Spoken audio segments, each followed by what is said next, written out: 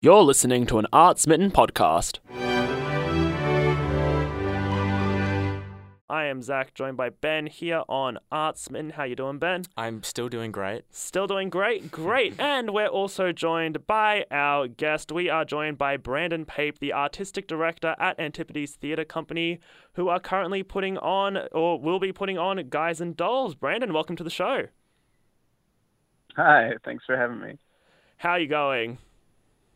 Yeah, going well. I'm just stepping out from one of our rehearsals at the moment, so it's a very exciting time. Amazing, amazing. So just to kick us off, what should the audience expect from your reimagining, I guess, of Guys and Dolls? So when we took this show on, we knew that we wanted to present it in a way that perhaps hasn't been done before, something that we could find in the material to sort of bring it into 2023, provide audiences with a new experience.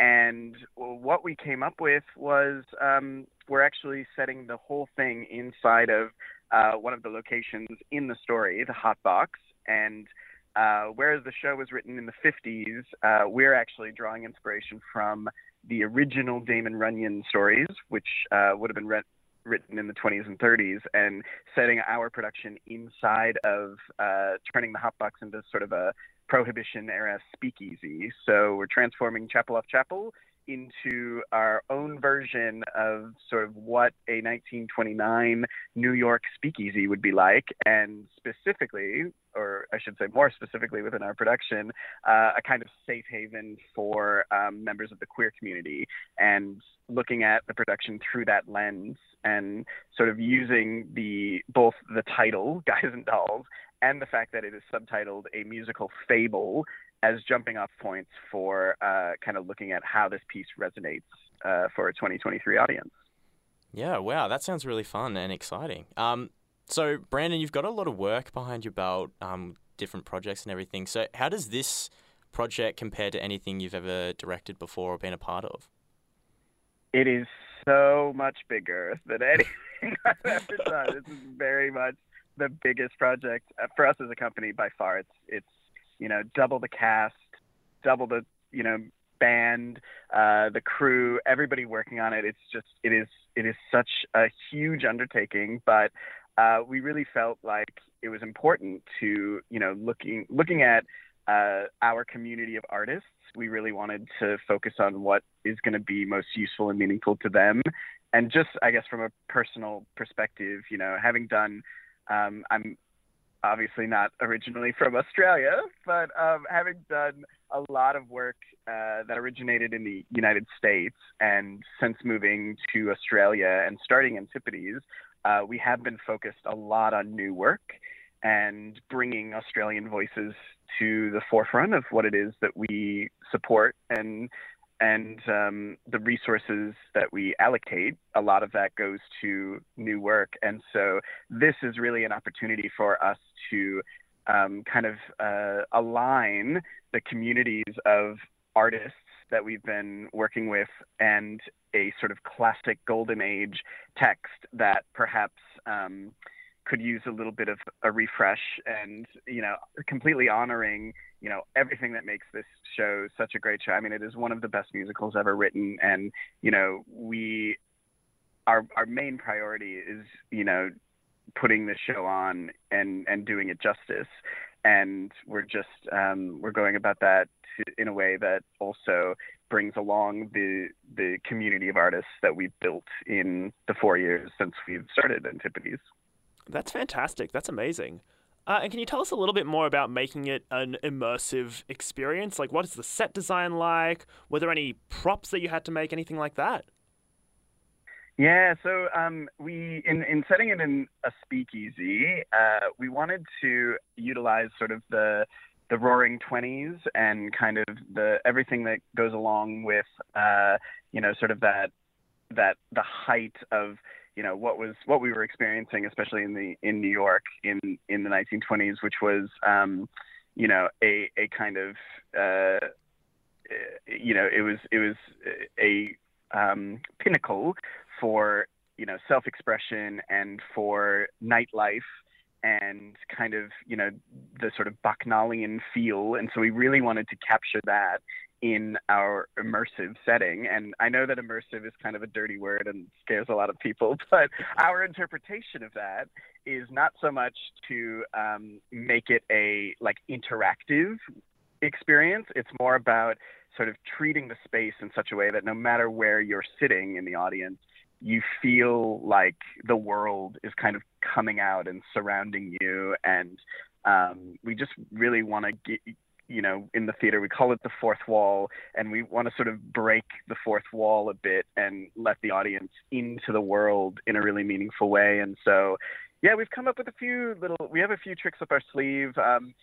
There's going to be kind of we're sort of treating the entry so people will sort of, from the minute they walk in the door, kind of be transported into our little hotbox environment. And, the cast and the musicians will be activating the space. They'll be on stage throughout, as the show is about to begin and, during the interval and things like that. So we're having a lot of fun discovering, that world, the world of the speakeasy, and how that translates into our interpretation and production of the story of Guys and Dolls. Yeah, no, I love that. That sounds so good.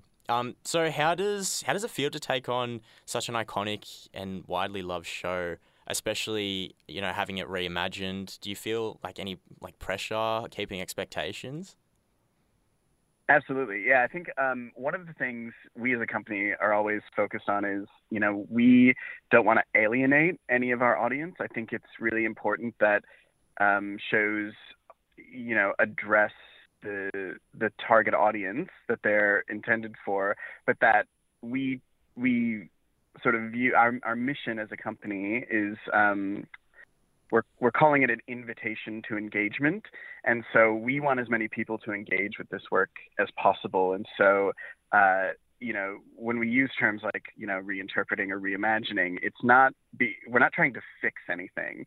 I feel like, this piece is so well written and the songs are so, there's so much to the storytelling and what is on the page that we actually have to do very little. And at the same time, it can stand up to a variety of interpretations. And we sort of compare it to, if you're used to, in film terms, if you're used to sort of, the focus being on, one part of the screen, it's almost like we're just kind of panning the camera a little bit to one side and sort of showing you aspects of the story that you never even thought were there or thought to think of or never knew were there. And that's kind of, so we're not changing the story. We're just trying to interpret it in ways that perhaps audiences haven't, thought to experience with this work. So it's been a really, it is, it's a gift because it is such a good show. We have such good material to work with. And so, kind of pushing the boundaries of what, how far we can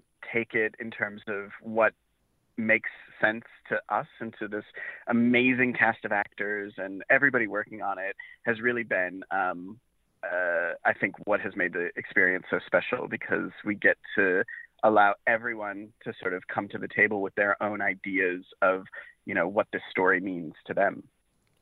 That's great. And I guess stepping back a little bit, what is it about theatre that drew you to it in the first place? What is it about theatre that you love? Oh my goodness. I think I ask myself that constantly.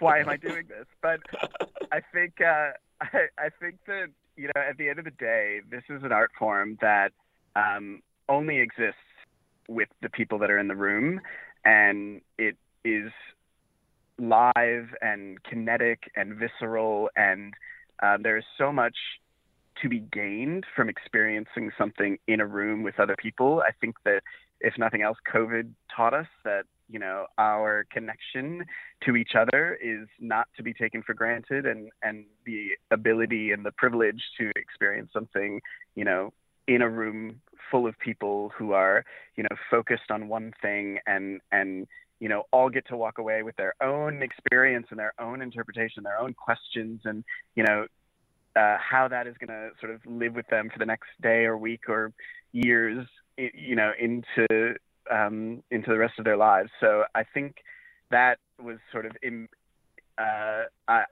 was clear to me from a young age what the power of, how the power of theater translates. And I think, I've just spent so much of my career kind of trying to explore, in space with other people, how we can harness that feeling and that magic. And, collaboration is such a huge part of what theater artists get to experience. And I think, the artists working on this are just, I can't sing their praises enough. It's wonderful to be in a room with people who care so much and are so,